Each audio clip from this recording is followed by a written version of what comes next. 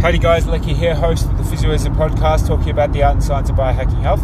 Today I'd like to follow up with our 3-part series on failures and challenges and what I've learnt, the lessons from those failures. The second one is FOMO. Now, the fear of missing out is something that we may all have in different quantities. So for me, I have it a lot.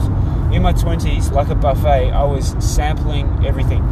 I did real estate courses in vendor finance. I did real estate courses in construction and development, real estate courses in rooming houses and understanding, council regulations, overlays, specs within homes. And it was really, really interesting because I have a natural inclination for this. Bought our first home early into my physio career and just wanting to understand a lot of the stuff under the hoods.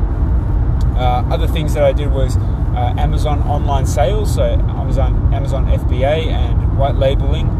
I had also learned about online marketing and understanding, how you can make money offline in a way that, makes sense to you.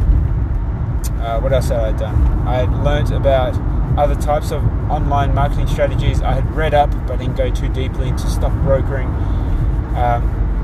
I had pretty much self-educated a lot on lots of avenues, opportunities, which was always chasing the shiny object, right? And that can be a failure, absolutely.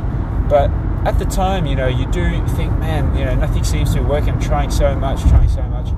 And then you look back and think about how much you've learnt across all these different avenues, So there's two sides to the same coin here.